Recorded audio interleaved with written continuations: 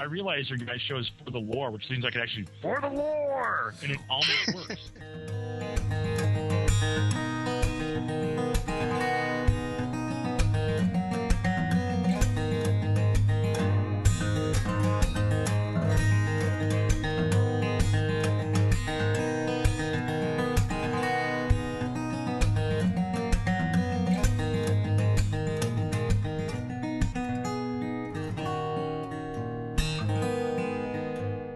You're listening to For the Lore, the podcast that delves into the craft of our favorite games, whether lore, gameplay, or game design. Joining Roger is Joe, writer from WoW Insider and World of Maticus, and Vince from Massive Nerd.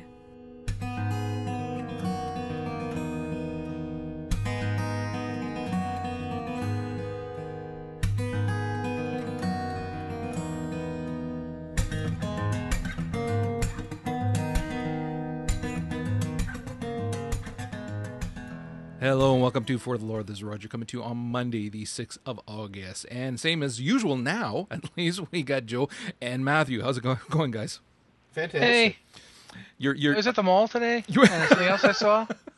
In addition to the getting caught story, they have fiction out for the Neverwinter MMO. Oh, really? Yeah, they already have a book out by Ari Salvatore for it. Ooh. So Ari Salvatore's bounced back from 38 Studios, in case you're worried about him. Yeah. I didn't think that was going to hold him back for very long. Yeah, I know. I'm pretty sure half that money that disappeared was in his pocket, just saying. There it is! When did he get a horse? Oh, he got him one. So did you pick up the book? Him a horse? No, I didn't pick up the book. I don't care about D&D fiction.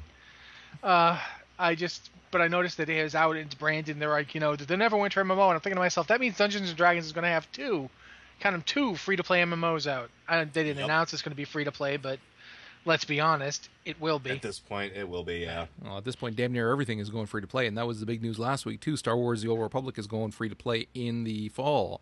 And it's kind of funny talking to people about that, because you have the people who are, oh my god, this is the end of the game, and then the other people who understand that if done properly, free-to-play is actually a very, very good option, and will finally bring some people back to the game. I find it interesting because there's doomsayers on both sides. There was an article I read that a friend of mine actually pointed me out to that was hilarious, arguing that it would get 50 million daily players now. 50 million. 50 million daily players. I'm like, really? 50 million a day? Okay. I wasn't aware we were going to enslave the population of France and force them to play the game, but hey, if you say so, pundit. It's like, and the other side is this will kill the game, and obviously this is a model that can be very successful.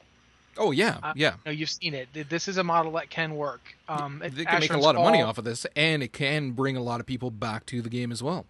Absolutely. Well, I actually got into a really, really large conversation on Google Plus, of all things, with one of the editors from PC Gamer Magazine and a few of his friends, because they had written up an article about it as soon as it was announced. And if you go back through it, some of the games that have gone free to play have just gotten insane increases in just like revenue and subscriber base. Lord of the Rings Online stayed up. Yep. D&D Online quadrupled its money and player base after going free to play. Lord of the Rings Online went, I think it was 3 times.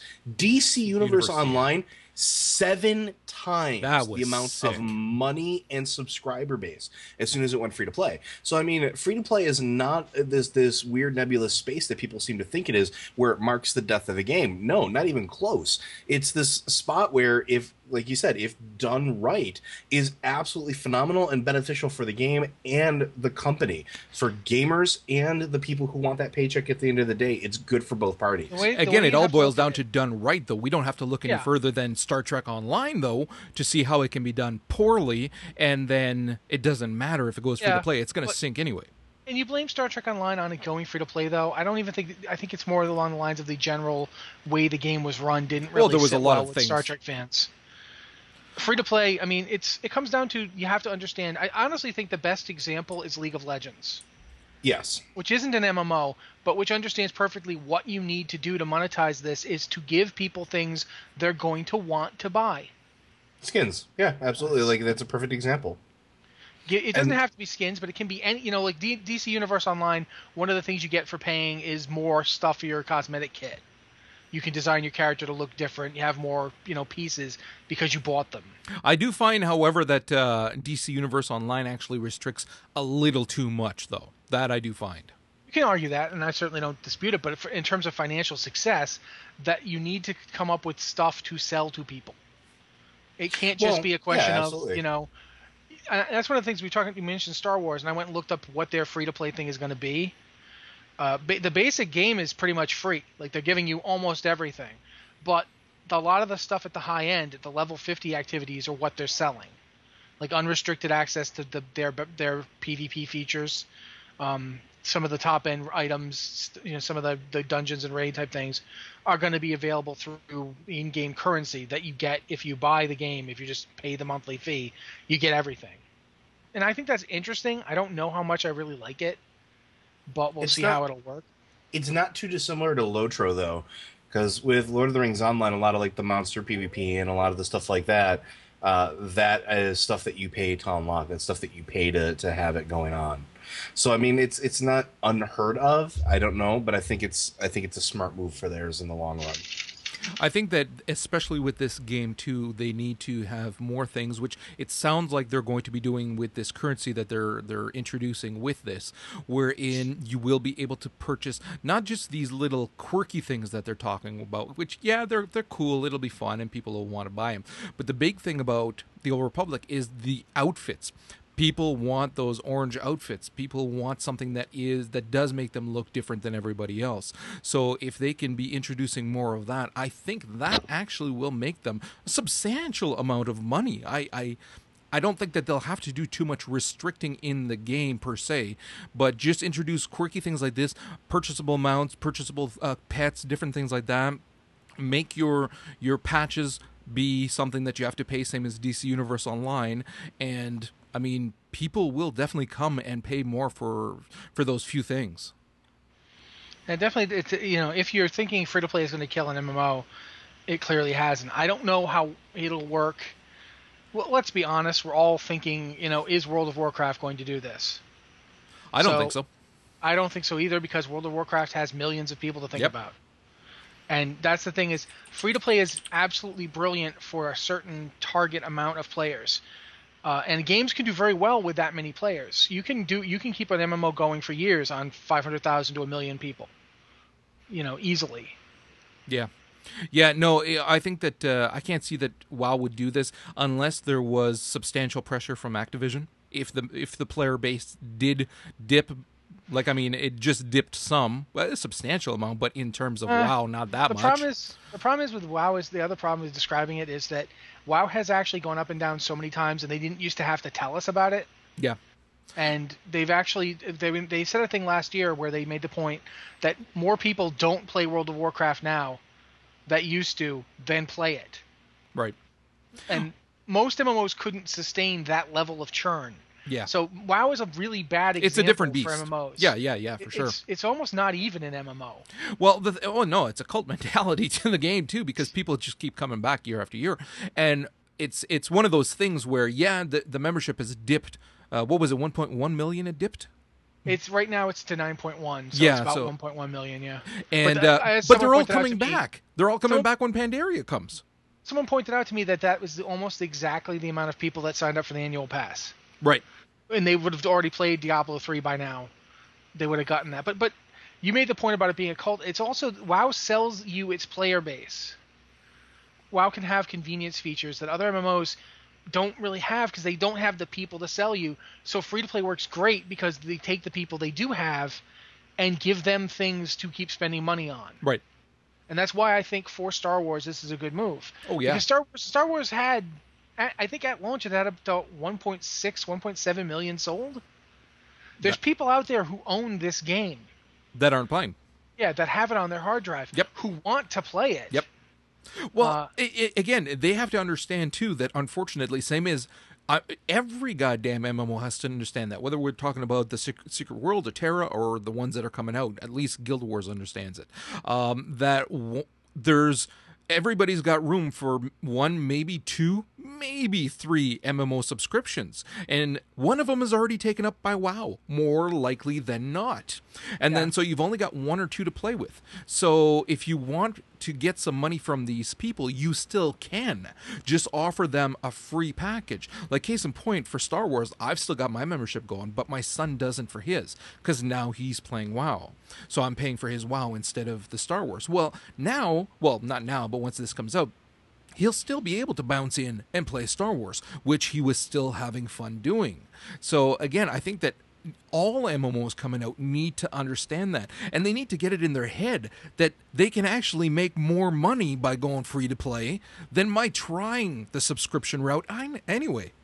It's also a good way to manage expectations too, right? Because and this is just something I've noticed, the sense of entitlement that players that play like WoW and pay that monthly subscription have versus the players that play like LOTRO or DDO or DCU, there's a marked difference between the level of expectation. They're not so much, well, I'm paying a monthly subscription, I need to get this, and this. It's, oh, okay, this is just how it is. Like, there's a lot more people willing to, pony up the cash for just what they want because they don't have that sense of entitlement from paying a monthly fee. Yeah, I don't know if in the future MMOs are all going to be free to play. It's possible some other system, like, for that matter, the system that goes in Asia for a lot of games, where you pay for a specific amount of time and that's it. That could come here, although America seems pretty resistant to it. But we'll see. The point is, I think it's more valid to look at the idea that you have to be aware that you are entering a marketplace where there is a dog that you are not going to be pushing off the cliff. I think a lot of MMOs have hurt themselves by setting themselves up as killers. Yeah, well, hell yeah. Stop doing that. Stop doing it because you're not going to pull it off.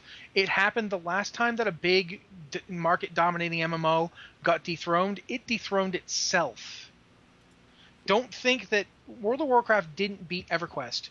EverQuest beat EverQuest. Mm-hmm. EverQuest made the huge mistake of putting out EverQuest 2 and making it a separate game and not transferring any of the characters. And that made it too easy for people to stop playing it. Well, especially by doing it at the very same time as WoW. They were far too close together. Yeah, but that's the situation where nobody at Blizzard saw that coming. Mm-mm.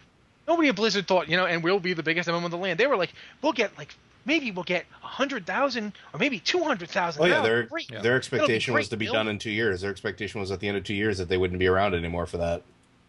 And things happened. Don't enter the market.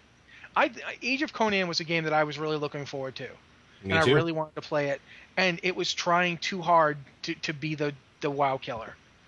And now it's not a game I play. Yeah, but it tried too hard to make promises that it couldn't deliver, and then nobody could have delivered. No. And it was. This is at least a sign to me that these games are at least coming into the market now with the ability to see the bigger picture. And I hope that this game gets a chance to stick around because it was good. Yeah, the thing with this too is that BioWare has been very good in terms of constantly putting out new content for the game, not just tweaking what's out. So what's going to happen is that you're going to be paying, but you're going to get. Or it'll be free to play, and then you pay for certain things. But there's going to be constant upgrades all the time, and new patches, and new content, new planets, new space combat coming, all kinds of things. And then HK. So there's always going to be new things. So that, I think, is really going to work in its favor as well. Not just to retain the player base, but for them to feel like they're getting their money's worth for whatever they choose to pay. Yeah, I was actually thinking about it. I was thinking of renewing my subscription a couple months before I heard about the free-to-play. But now, of course, I'll wait because, I'm not stupid. Yeah, I'm going to hold off and see. The interesting thing here, too, is the way that they're doing this, the cartel coins. If you are a current or previous member kind of thing, you're racking up essentially these cartel coins. And if you got a collector's edition, it finally means something because it really didn't mean anything before. You're going to get, I think it was, 1,000? Some huge number. I think I've got their site right here. Yeah, I think it's 1,000. I've got it right here. So you're gonna wind up getting 1,000 cartel coins that you can wind up spending, and then they're talking about some of the stuff that they may be doing, and they've got this weird hollow replica. Who cares? I like the carbonate Hibernation capsule. It was cute. Party Jawas, another pet, which again, that's what they need to do more of. Meditation throne, and then the Lost Helm. That helm is freaking sexy as all hell. So it will be cool. I am looking forward to what it is that they choose to put in this shop, because again, going by the shop that they had for the collector's edition, that was crap. There was next to nothing in there. It was not worth the extra money. So, moving on from there, but staying on with BioWare, we did get some news about Mass Effect 3, if you actually give a rat's ass. Joe? Mass Effect 3 is going to be getting a new DLC called Leviathan, and there's going to be another new ending. Again. No, not doing it. All right, so it's a cool concept. I like the concept of it. Basically, Leviathan is you're tracking a rogue Reaper that's been indoctrinating a mining colony out into unexplored regions of space, and this area, this entire situation may yield a weapon that will allow you to destroy the Reapers. So it's kind of an interesting sort of idea right there, that there's a broken off group of the Reapers, because that in of itself makes one of those options at the end of the original endings kind of meh. But also you're going to learn a lot more about the Reapers themselves, how they were birthed, like their evolution over the periods of time. There's a lot more information about them in general. And then again, there's going to be that new ending at the end. The problem that I personally have with it is it's a mid-story DLC. I hate mid-story DLCs, especially when I've already beaten the game multiple times. They don't have any choice with this. They're not going to bring him back as a ghost. Freaking Captain Casper Shepard. But that's the thing. Like, and I will agree with what people have been saying. I would rather see a DLC that revolves around one of the other characters. Yes. Let me have Garrus as the main character for, this DLC, or Ashley Williams, or, one of the other characters, or let me go run around as, Thane, or find more information about one of those other characters. Give me something else. Shepard's story is done. You don't need to blow it out in the middle anymore. You know why they're not going to do those, though? Because everybody wants the fucking Shepard. No. They did it in Dragon Age. The original Dragon Age DLC, they did several other character DLCs. Yeah. They did the Leliana one, they did the Morrigan one, and they weren't very popular. The Liliana one was very popular. was very popular. It was, and so was the Morrigan. It was the bad. Morrigan was popular, which is awful. It was bad, but it wasn't really the Morrigan one. You didn't play as her. It's just revolved around the relationship with her. It revolved around her. They got burned. I'm not saying that they were necessarily unpopular with the fan base. I'm talking about the people that are working on the game. If you look at what happened when they went and made Dragon Age 2, they were clearly trying to Mass Effect up Dragon Age. Oh yeah, it was Shepard in time. And I said that before. The problem with a lot of that stuff is when I'm looking at the DLC coming out, when I'm looking at the Leviathan DLC is strangely pointless. Yeah. Like, think about it. Well, in terms of the story, yeah. What purpose does it serve? Are you going to have a new ending where everyone's happy and Shepard saves the day? And they wanted to. It's kind of admirable. What they wanted to do was kind of admirable. Where they wanted to give you an ending where things aren't neatly solved, and there's a cost, and you don't get to have the cathartic hero moment of because in real life war and death aren't necessarily solved in a day or anything. I got all that. That was great that they wanted to do that, but it didn't fit the milieu. They'd already created the milieu of the character who does in fact solve everything, and so now it feels like they're trying to give us DLC where we get that feeling without changing their story, and you just can't have it. You can't have putting in more story DLC in the middle of the game. Just feels strange. It would almost have been better had the end of Mass Effect 3 not shipped with Mass Effect 3. Oh, please. Then you're winding up with the same bullshit where you have to buy the DLC to finish a game. I don't buy that. I'm not saying I'm almost saying that there should have been like Mass Effect 3 Part 1, Mass Effect 3 Part 2, where you buy an entirely new game. I tell you what it should have been is one Mass Effect 3 with a proper ending. that's what it needed. And then, like Joe was saying too, yeah, put out your DLC. But and I'm sorry, but I completely disagree with you about Liliana Song and Morgan's thing. I think that they very well could have done something, especially with Mass Effect, because the characters, the side characters, mean so much to you, and their stories are that much more important. So to have something wherein you could have had a DLC that would have been from the perspective of someone that you may have romanced, and then their story from then on, a Tali story or whatever kind of thing, or the male counterparts, then I think that putting out several DLCs like that follow and close off the story for those characters post this event, I think that could have been hugely successful. And that's actually something that I would have paid for, that to be able to do a Tali story after this is all done, where she is living in that world after everything that's gone bad and having lost Shepard. Yeah, I would pay for that. I don't know how much I'm going to want to watch Tali and her Quarian friends rebuild the mass relay slowly over the course of several months, then go back home. I think they probably have more than just that in terms of stories that they could do. I don't think they're particularly interested in them, based on what I saw. Well, I'm not saying that I wouldn't be interested in seeing what's going on with Garrus. I just almost wish I would have rather seen Garrus between games. Like, I don't really want to go back to the Mass Effect universe anymore. I'm actually kind of afraid of it. Like, what are they going to do now, if anything? Maybe they shouldn't go back here. But at the same time, how can they not go back here? Their shareholders must be going insane. I think that they can go back to the IP and do something, whether it is something that takes place prior to this with other characters, or something that takes place after, once they've rebuilt and whatever kind of thing. I think that the IP is still strong enough that they can work with it, even if it's a type of post-apocalyptic Mass Effect world or universe. I think that can still work very well. But in terms of the DLC for this, I think that going back, which they did some of that with Mass Effect 2 as well, like making you go back and do something part way through your journey that you've already completed, you fail. Right then and there, it's pointless. There's no reason. Listen, my Shepard is dead. He's in pieces on the ground. This ain't gonna do nothing for me. Nothing at all. And I sure as shit do not want to do the ending again. I really don't.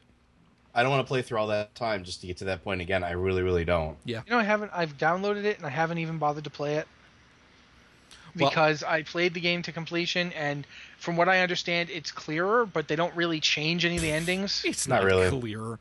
So why am I going to bother to play it again? Yeah.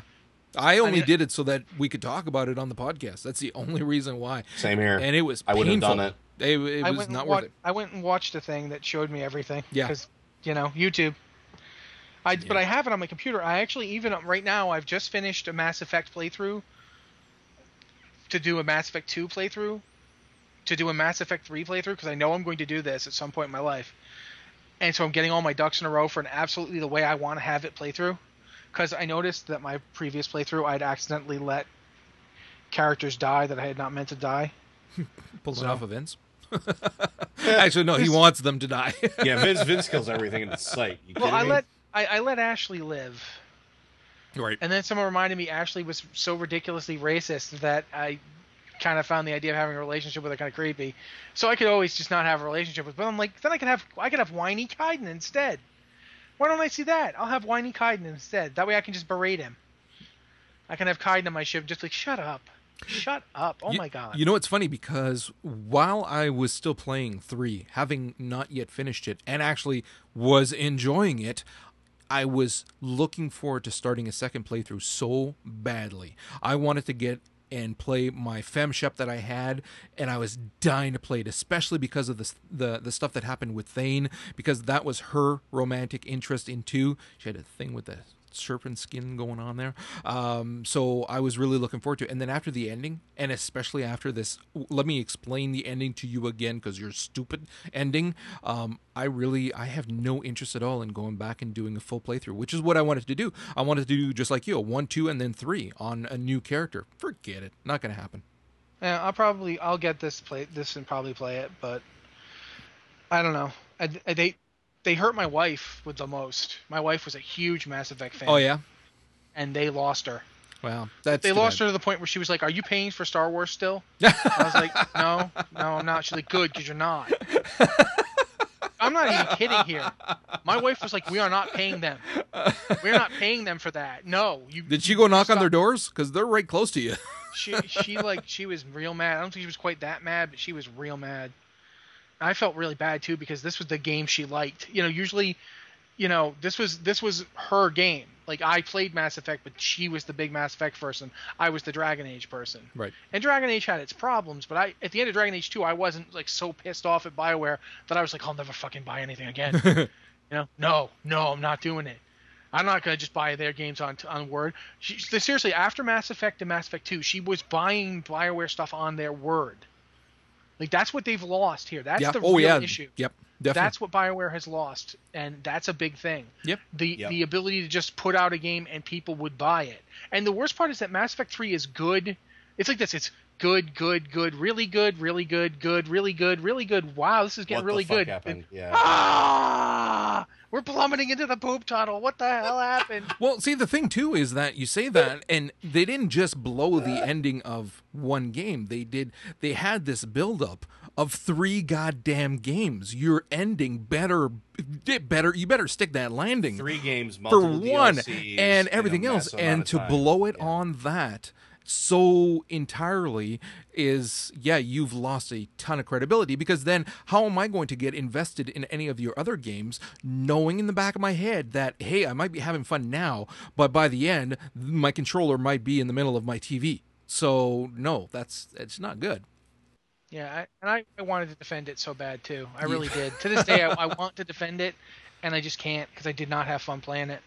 That ending. The thing right now too with the Wii U is they're talking more about it, that it's going to launch with the Wii U, and it's one of those things that the word of mouth is so bad for this right now that I don't care how many cool things that they can implement with the Wii U for this. I'm really not interested. Yeah, I mean, if you the thing is, everyone's already played Mass Effect 3. Yeah, it's not as exciting. Even if it had a great ending and we all loved it, is that going to sell you on the Wii U? It would. If I have a Wii U and I need something more to play, and I'd had a lot of fun with the game, then I would be more likely to pick it up for the Wii U to see the new implementations and how cool it'd be and things like that. So no, if it's a good game, I wouldn't have had a problem picking it up again, actually. Yeah, but it's still, though, the Wii U, you probably, if you're going to pick up the Wii U, you're going to pick up the Wii U because you're interested in it. Oh, no, it wouldn't sell me on the console. That's not what I'm saying. I'm saying it'd be a game that, well, I have a console. There might not be a ton of games out right now, but here's one that I know I liked a lot. Shit, I'll play it again. Same as the Batman. Well, by that time, I may be ready to play Batman again and think, you know what? Hey, if the implementation on the U is something unique and fun that gives me, that much more pleasure out of playing it, yeah, I'll do it again because I know that one was fun. So there is that. But now with it knowing you don't like the ending, it's not like you're going to be like, well, I'll just play it right up to a certain point, then I'll stop. Yeah, really. Once I get to London and I can just stop playing in London. And walk away happy. It's a great adventure where I save London. What happened? Who knows? There'll be DLC. I'll still be alive. I got to London and I shot a bunch of Reapers and then, it ended. Yeah. We had some fish and chips. All sitting around. Wow. Yeah, and it's like the end of Avengers, except it's you and your crew all sitting around in a blown up fish and chips place.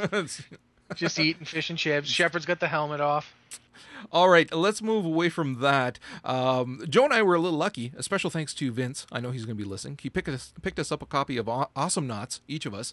But we found out also that there's actually a hidden Easter egg in Awesome Knots. If you picked it up on Steam and you go through the folders, you'll find Raffle Knots in one of the data folders. And you could play this quirky kind of game, retro-looking game.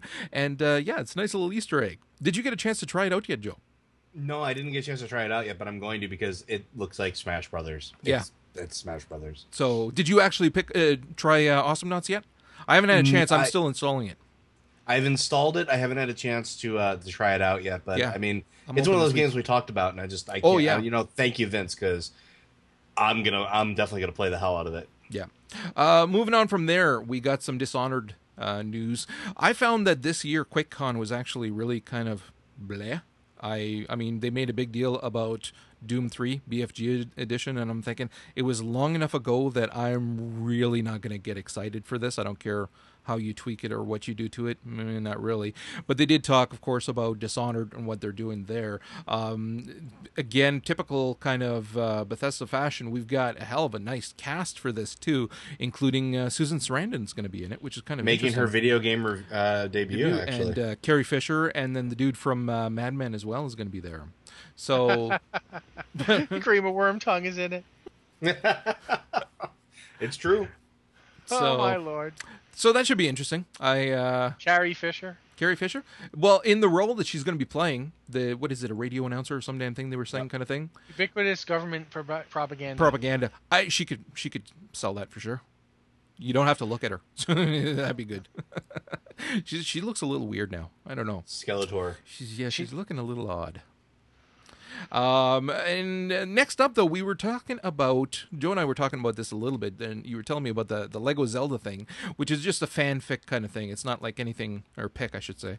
It's a fan art. Yeah, it's not like anything is being done about this, but the concept of this is something that intrigues us both, because like we're seeing Lego doing a variety of comic book things or TV or movie things or whatever, and I think that we need to see them take into account games. Start doing remakes of games as Lego games, and I think that you will have a large portion of people who will pay you good money to be able to play their games again as Lego game. So we were talking about it, and I was thinking about it in terms of like what games would we like to play again as Lego games. Well, the obvious one being Lego Zelda. Well, yeah, that would be an absolute blast and seems to fit it perfectly and whatnot. But what are a couple that you would like, Joe? Lego Mega Man, actually. I was thinking about this the other day, and I love the Mega Man games. I absolutely do. And I've been following a project for a fan-made Mega Man game called Mega Man X Corruption. And I was just like, you know what would be really cool? If they did a Lego version where when I'm upgrading my weapons, like his arm just like pops off and like they slap another arm on there. Thought that would be absolutely ridiculously cool. Yeah. So that was the first one out there. What about you, Rossi? Lego Final Fantasy VII. Cool.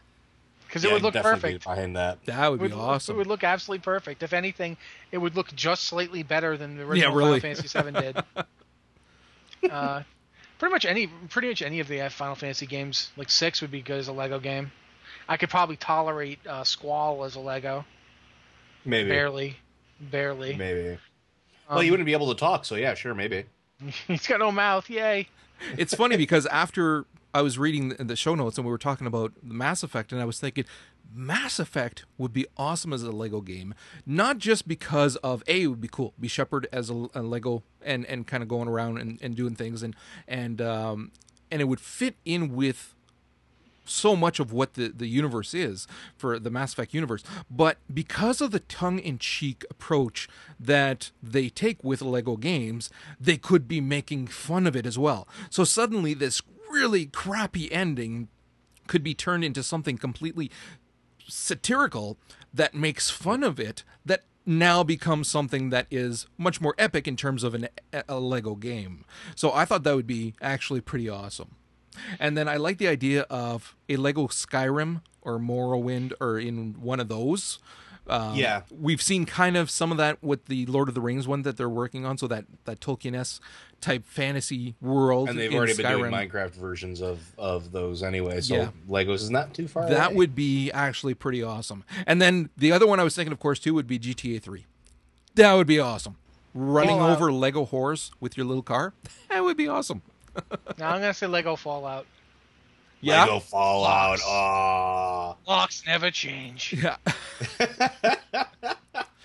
Bomb goes off and little Lego pips breaking apart all over the place. That would be awesome. That would be quite cool. Yeah. So Lego, yeah, people at Lego start approaching game companies to make some of their games over as Lego games. And we will give you money. It would be pretty well received too, especially from other people in the gaming industry. Yeah. Because hell, I mean, they're fun. Well, not just that too, but you are really cutting down in development time when you look at it. The games are already done. just kind of play with that now, rewrite some of that, put your typical Lego humor in it, and then use the engine that you already have to pump out these games. And because, I mean, you look at something like the Batman 2 kind of thing, or the Indiana Jones, or the Star Wars ones. I mean, the game engine is done. It looks fantastic. We're good with how it looks just like that. You don't have to tweak it or anything. And then just play with it to make these other games. Money in the bank. Okay, Joe, you wanted to talk about this Inquisitor game. Yeah, it's actually a little interesting for me. It's a Diablo isometric style type game that looks like it's a dark medieval RPG, very similar in style and interface to like Baldur's Gate, and it's kind of cool because your goal is actually to go out, find criminals, obtain criminals, and interrogate them by using such torture devices like the rack in order to get the condemning information for them. It's the Inquisition, and you get to play one of three characters, either a priest, a paladin, or a thief, which I'm kind of curious how the thief gets pushed into that one. And it looks really interesting because it's not your typical RPG. It's not all sunshine and roses. You are doing very bad things, and the game is reportedly clocking in at 150 hours long. 150 hours long, and it's going to be that's a lot, especially for something like that. And it's going to be translated into English, and it's been about a 3-year process to get that translated into English. And it's looking for a release date sometime in August. It's just so many things about this are just kind of cool. Like the game's story is said to clock in at 5,000 pages of text. This is between characters and questing and all sorts of stuff like that. That's just kind of cool. I don't know. There's a ton of potential here, and I'm really, really looking forward to I'm going to play it. It's going to be available on Steam in September. So I'm probably going to be picking this up because it just looks like an interesting idea. Yeah, the idea is interesting. It sure as shit doesn't look that good, but 100 kilometers of corridors. Kilometers. Yeah, it's actual kilometers. I don't know how they, man, I don't. Well, I mean, the software that you use to make games.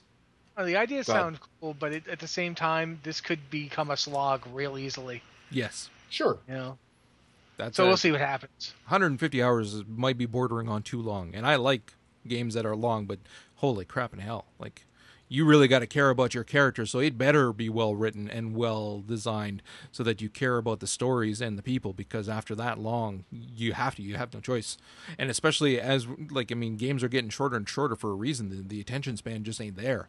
So it'll be interesting to see how this goes. One of the things that I found, and not to talk about it too long, but just because we were such fans of Castle Crashers, the Behemoth is working on something new. They're working on Battle Block Theater. And we don't have a lot of new information on it. They put out a new video, but it looks, I don't know, it damn near looks like some kind of weird Pokemon thing too, with battling or whatever. I have no idea what this is going to be.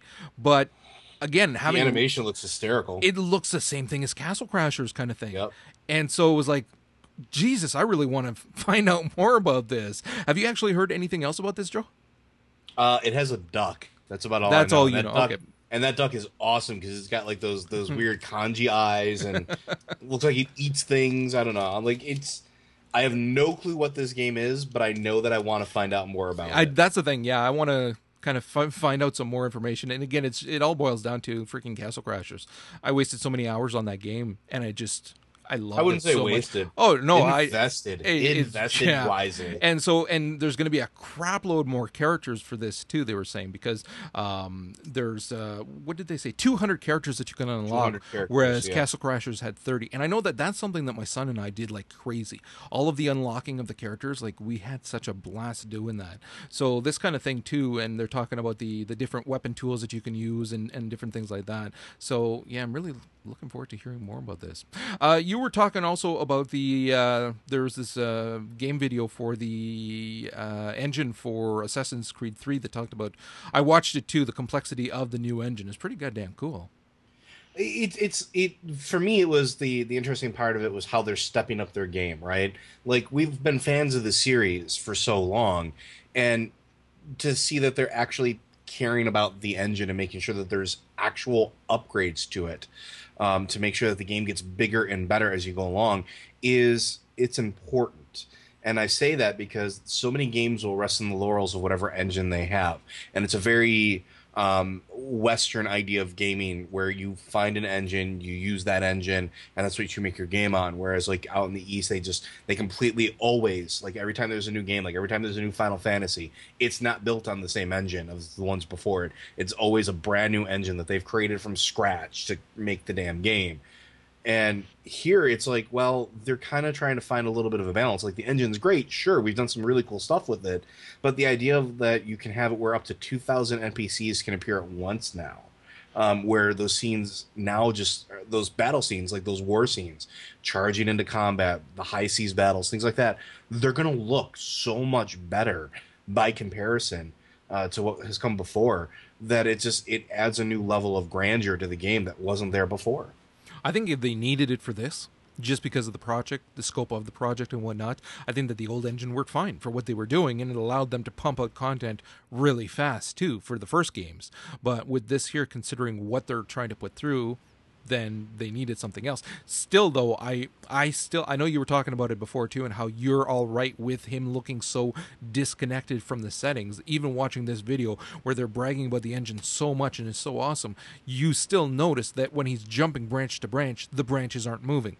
That when he's running through the snow, he's not moving snow. And there's all kinds of these things that are creating this disconnect between the character and the environment. And I know how you're saying, like, you in your mind can rationalize it and work it into because of how the story is played. Yeah, but I still can't. To me, it still feels like a shortcoming of the engine. So it's all well and good that you can have 2,000 NPCs, but how about the freaking branch moves when he lands on it? So, but yeah, it will be interesting to see what it's going to look like as well, too, and how much better it's going to look. Like, I mean, we're getting towards the tail end of the console's lives right now for the 360 and the PS3. So at this point, they should be churning out freaking amazing looking games. It seems an awful lot like this year in particular. It almost felt like the companies were like holding their breath. Like I felt that way when the E3 was out. Like, it feels an awful lot like both Sony and Microsoft were just kind of like going and getting ready for next year. And it feels like a lot of the game companies are like in a holding pattern where they don't know, okay, do we spend a lot of time developing an engine for this console, or do we wait till next year's announcement? What do we do? We still got to work on PC games. Do we, what do we do here? See, the impression that I felt more was that it's more that Microsoft and Sony are like thinking, okay, how long can we put this off before the fans, the gamers, revolt? And just say demand something new, because it just feels like they're constantly rationalizing when they're asked, because everybody's always asking, listen, when are we going to have something else, or at least news of something else? And they're like, well, we're still within our 10-year timeline, or look at what we're doing, we're still powerful enough to do this and this kind of thing. So I think I agree with you on Sony, but Microsoft feels like they're waffling like mad. Well, they rely too much on the Kinect. That's the problem. Yeah. Microsoft cannot get themselves to decide internally, or at least to agree on what they're going to say externally about whether or not there's going to be a new console next year.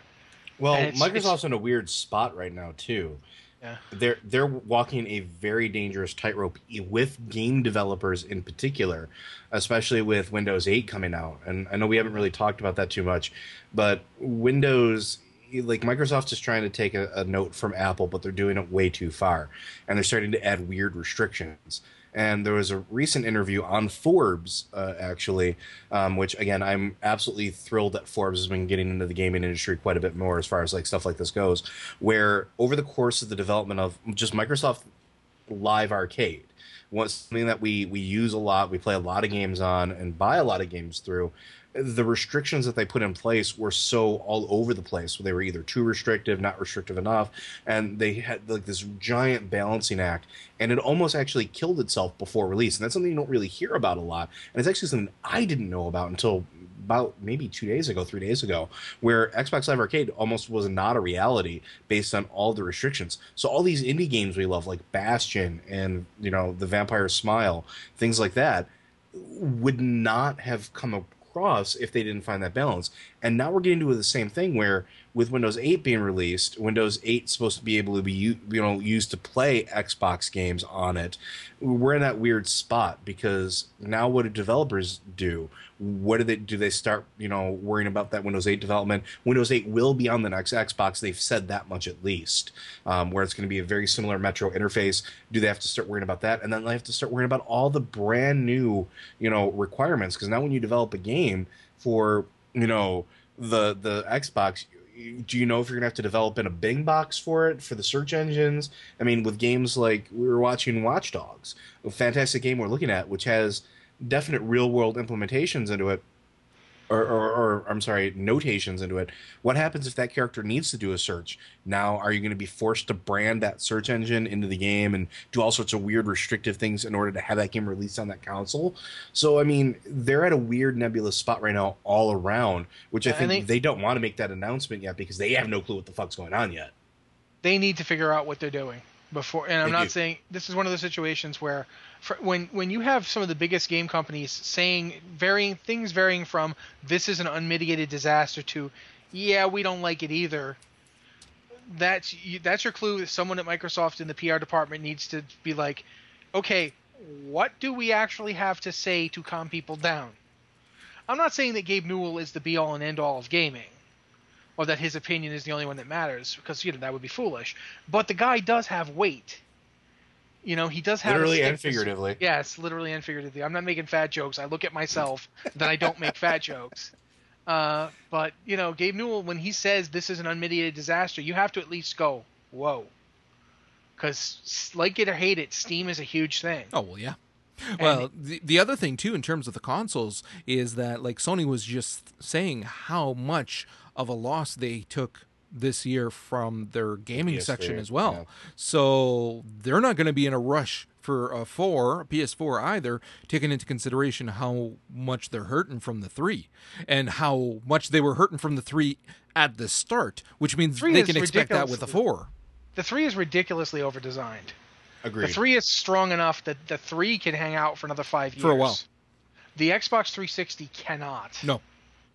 It needs to be updated. I mean, I'm starting to see artifacts on games that are just not acceptable anymore.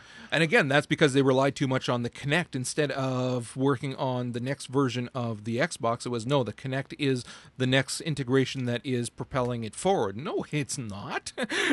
Like, really, we've got a Kinect, and you know how often it's used? Next to never anymore. There were a few quirky games that were fun, but it's rarely used anymore. The Kinect is a fun thing, and I'd like to see it integrated into the new Xbox, but it's not redefining gaming. What it's doing is showing you where gaming could end up in a decade. But that's a decade away. Even then, what about right now? They quickly moved from motion capture to tablets across the board this year. So we saw, like, okay, maybe people aren't that much into the motion capture kind of stuff. Let's try something different. And we're seeing it all around. So, I don't know. Anyways, with that, we are actually going to call it a wrap for this episode. There's going to be a fantastic feature at the tail end of this from Joe on. Was it City or Villains? It's the return to City of Heroes. Yeah. Since I started playing again, it is completely free to play. I decided why the hell not. So this is going to be the first of a series as I uncover all the different changes and rediscover a game that's now 7 years old. Fantastic. So make sure to listen to that, and we will, of course, be back next week with Matthew if he's up to it. And if you need to check out the show notes, they are at forthelore.com, on Twitter at forthelore, and if you need to email anything, send it to forthelore@gmail.com. With that, we'll talk to you guys next week.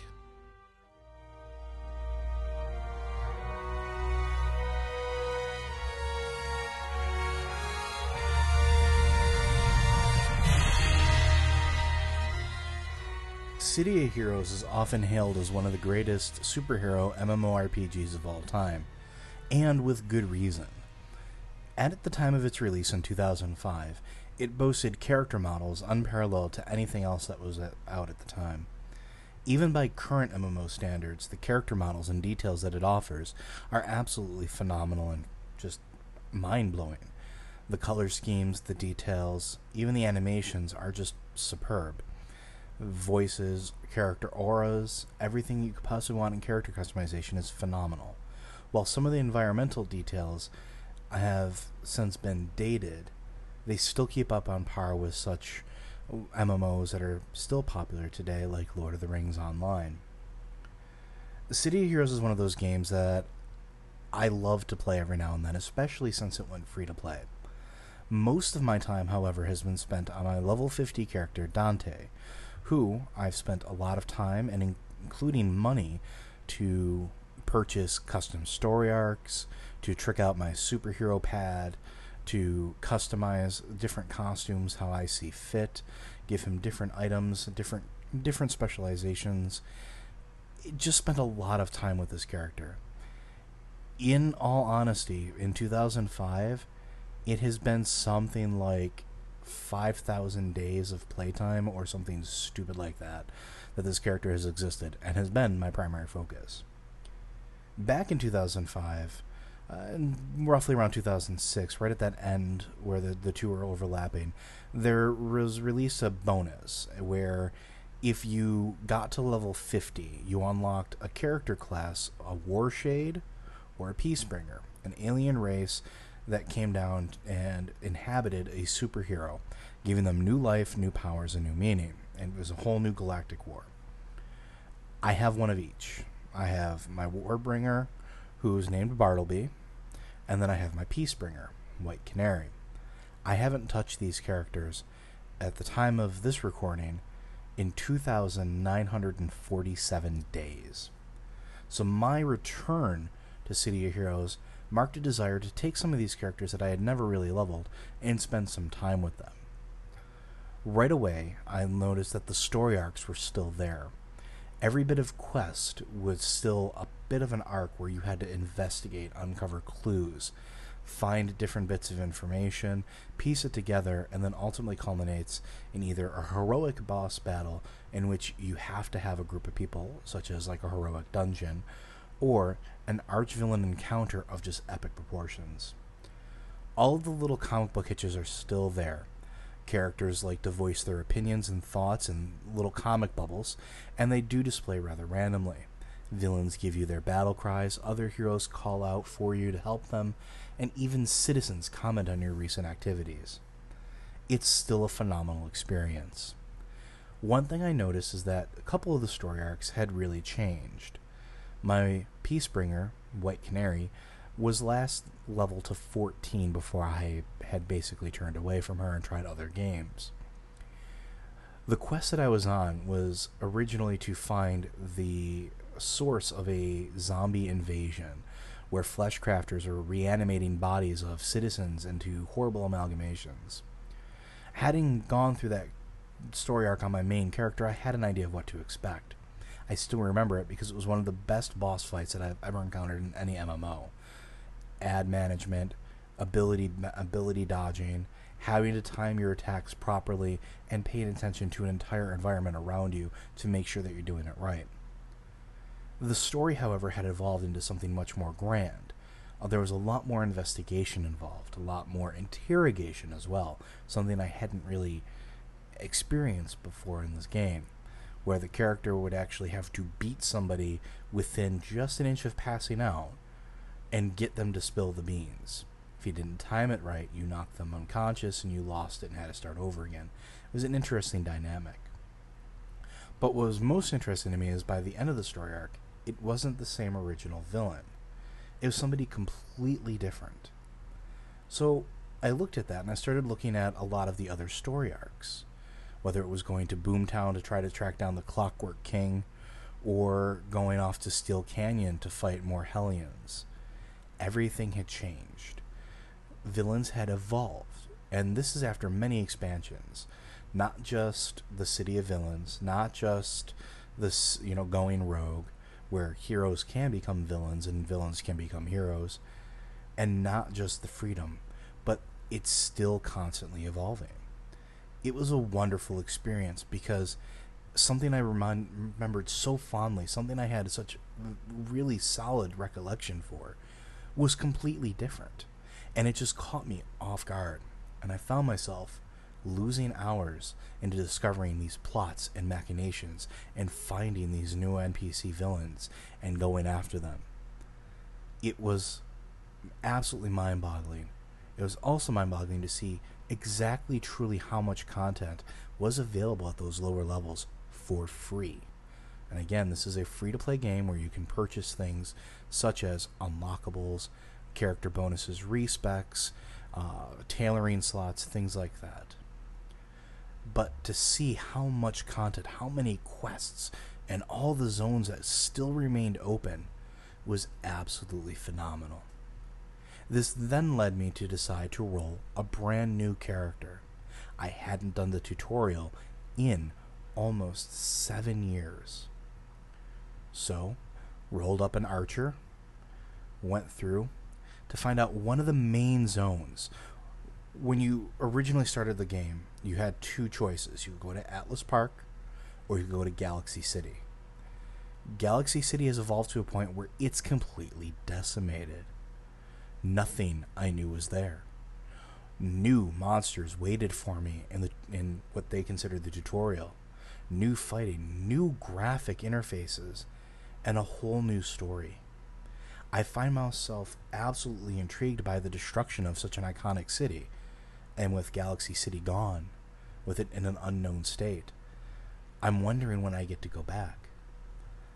I logged on to Dante to go poke around, but I couldn't get in. And it makes me wonder, are there more plans for the zone at higher levels?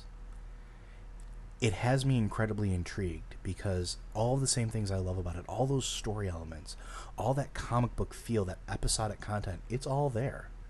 It's still there, and many of it's still for free.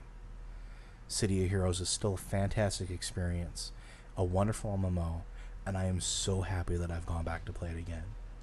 If you find yourself loving spandex, wanting to go fight crime or to perpetrate crime, please, I encourage you, download it. At this point, all it will cost you is your time. Give it a shot, see what you think. But expect many updates from me on City of Heroes as I uncover new story arcs, new arch villains, as I experience new zones for the first time, for an absolutely phenomenal experience.